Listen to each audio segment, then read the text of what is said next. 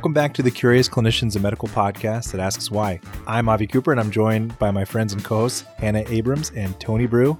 It's good to see you both. Hey, guys. Good to see you, Avi. All right. So, today we're going to discuss the intersection of infectious diseases and cancer. More specifically, we're going to look at the use of BCG, an attenuated form of Mycobacterium bovis, to treat a totally unrelated malignancy, bladder cancer. So, Tony, eventually, we'll have to talk about how someone decided, you know what, let's give this person an attenuated infection as part of their chemotherapy to treat this tumor, which is just kind of mind-boggling. So, but before that, we should talk about some basics, such as what is BCG? Yeah, I think that is a good place to start. So BCG stands for Bacillus calmei-guerin. I don't know if I'm pronouncing that correctly, but that's what I'm going to go with. And as you mentioned, Avi, it's a live attenuated form of Mycobacterium bovis. And M. bovis is one of the many, many types of Mycobacterium that can cause the kind of syndrome of tuberculosis. And BCG, as a treatment for cancer, is most commonly used for bladder cancer. And the way that's done is via intravesicular therapy, where they basically instill it right into the bladder and then let it do its work right at the tumor on the bladder wall. So I assume it must because we give it, but does this actually work for bladder cancer? Right. So eventually we'll figure out, like, how did someone decide to even try it in the first place? But yeah, hopefully it works because we're doing it, and there's pretty good evidence-based support for this. So, for example, meta-analyses have shown reductions in tumor recurrence when you compare BCG with controls. And then if you also compare BCG to active therapy like mitomycin C, there's reductions in tumor recurrence. And where I work, I see a ton of patients who've received BCG therapy for their bladder cancer. And I've also seen patients who've had disseminated BCG, basically disseminated M. bovis. And I think that helps to make the point that this is actually a live attenuated bacteria, that if it gets outside of the bladder wall, can lead to disseminated disease. Fortunately, that's very rare, but it can happen. Wow, that is pretty scary. But okay, so BCG probably works for bladder cancer, but maybe let's go back for a second. Who decided and how to put this live attenuated mycobacterium into someone's bladder to treat cancer? How did that start? Yeah, so we could go back probably 1,000 years for this episode, but it probably makes more sense to start a little bit later in 1813.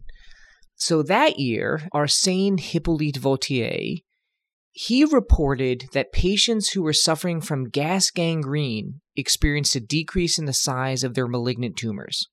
So if they had a malignant tumor in a particular site and then they had a gas gangrene infection sort of nearby, those tumors shrunk. And at the time, an explanation wasn't obvious, partly because Vautier and other people at the time didn't know what the causative bacterium for gas gangrene was. Then decades later, William Coley heard about a curious case of a man with an inoperable sarcoma, and his sarcoma disappeared after erysipelas developed nearby.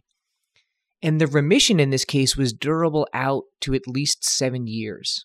And so Coley heard about this case, and he wondered whether the intentional injection of strep pyogenes might do the same thing. And in 1893, he reported tumor regression in several patients with this therapy, basically giving patients strep pyogenes.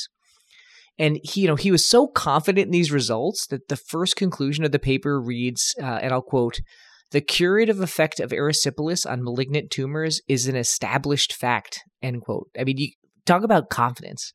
This concoction of bacterial particles, and there were other forms of it, this came to be known as Coley's toxins, and it was used for decades as a treatment for cancer. But it's wild to kind of think that injecting strep pyogenes after seeing a couple of cases that it might have helped, which might have been a coincidence, was then just adopted as okay, this is what we're going to do.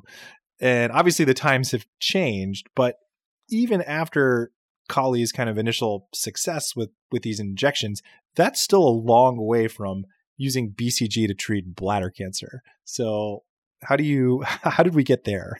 Yeah, so let's get a little bit closer. And I think the next big kind of event that gets us to BCG and bladder cancer was in 1929. So that year, Raymond Pearl reported another curious finding. And he did this autopsy study. And in it, he found a lower frequency of cancer in those who had evidence of prior tuberculosis infection. And, I really have to acknowledge in bringing this paper up that it later had to be retracted because others noted that the methods suffered from bias. But, for the purposes of this story, it kind of doesn't matter that it was later rejected because at the time, it spurred so much interest in the idea of mycobacteria potentially being treatments for cancer that people decided to explore that further. Like with Mycobacterium bovis? Exactly right. So based on Pearl's findings and the reports of others around that same time, they said, okay, probably we don't want to intentionally infect patients with Mycobacterium tuberculosis, but we have at our disposal this attenuated form of Mycobacterium bovis known as BCG. So people said, all right, let's try this out and let's see if this has the same effect as appears to have happened when people get TB on their own. So first, BCG was tested in animal studies. One study by Old et al. Found that BCG-infected mice had an increased resistance to tumors. Particularly in one experiment, the 48-day mortality was 0% in the BCG-infected mice and 92% in the uninfected controls. So I would say a pretty dramatic difference.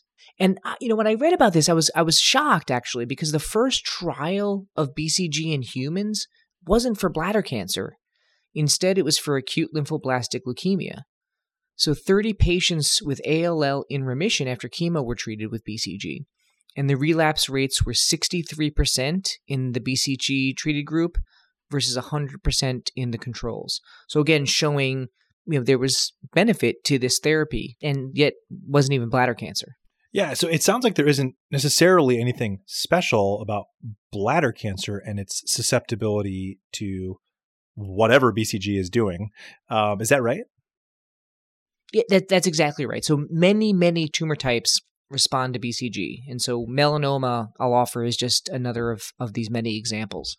But bladder cancer kind of emerged as the perfect option for the therapy because injecting the attenuated bacterium into the bladder kind of allowed for this controlled access to the tumor. I mean, it was just this bag, the bladder.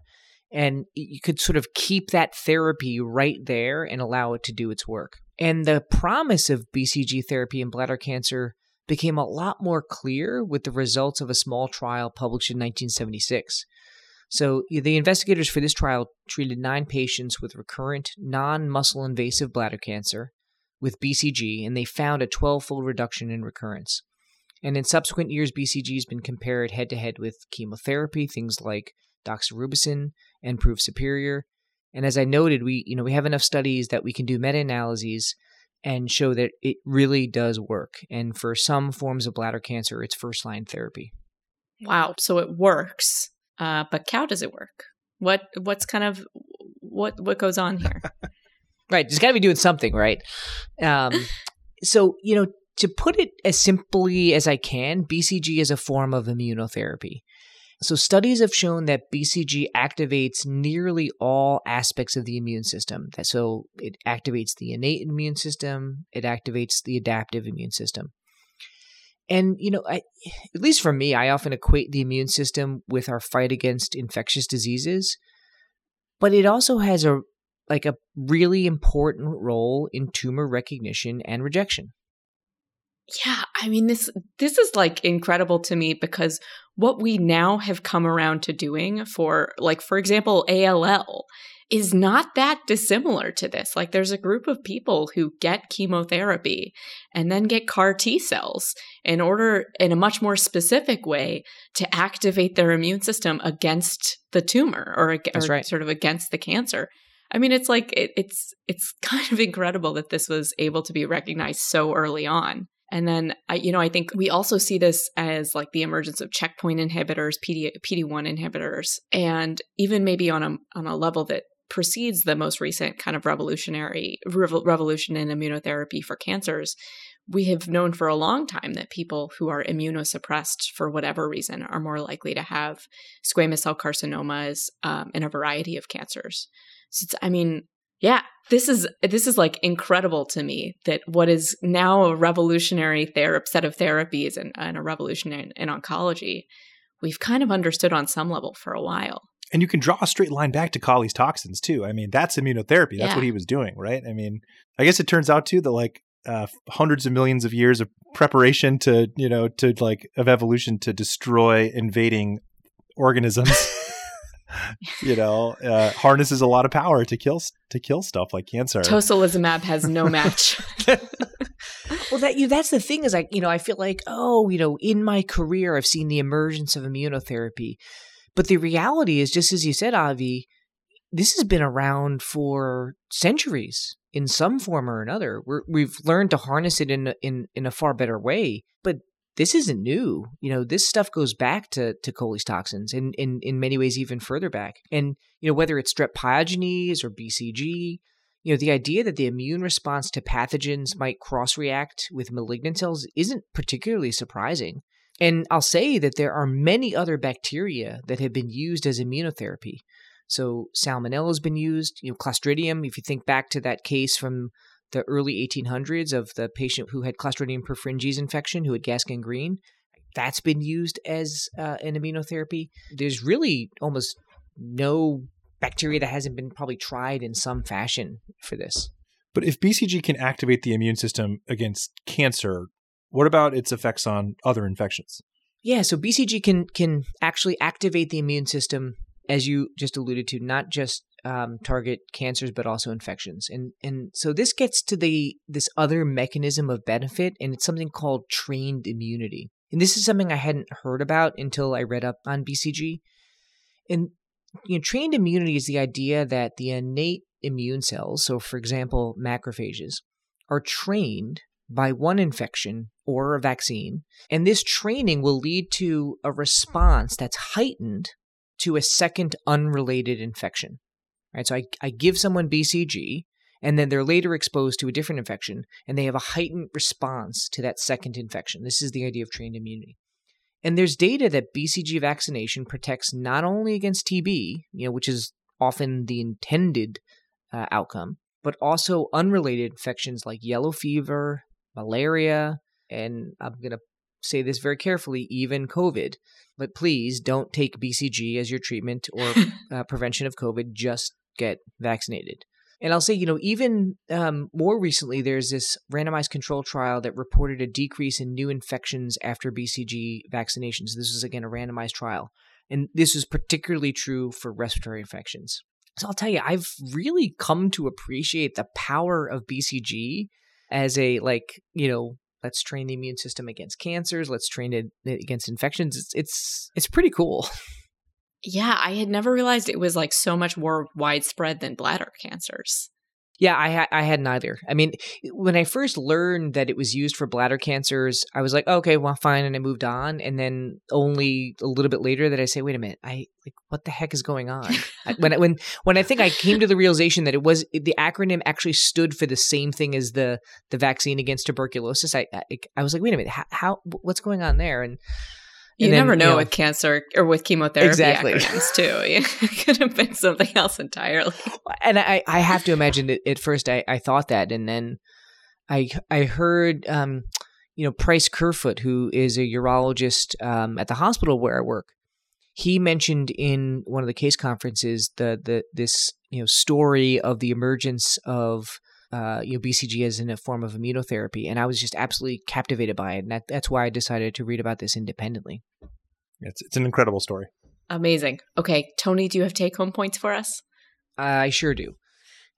So for centuries, really, bacteria have been observed to reduce tumor sizes, not just Mycobacterium bovis, but other bacteria. And these observations led to trials of BCG for cancer, and I think most importantly for contemporary medicine, bladder cancer. And in terms of mechanism, BCG acts as a form of immunotherapy, and it leads to immune cell destruction of cancer cells, and it clearly works. There's really great randomized data showing the benefit of this therapy in patients with bladder cancer. Who would have guessed it?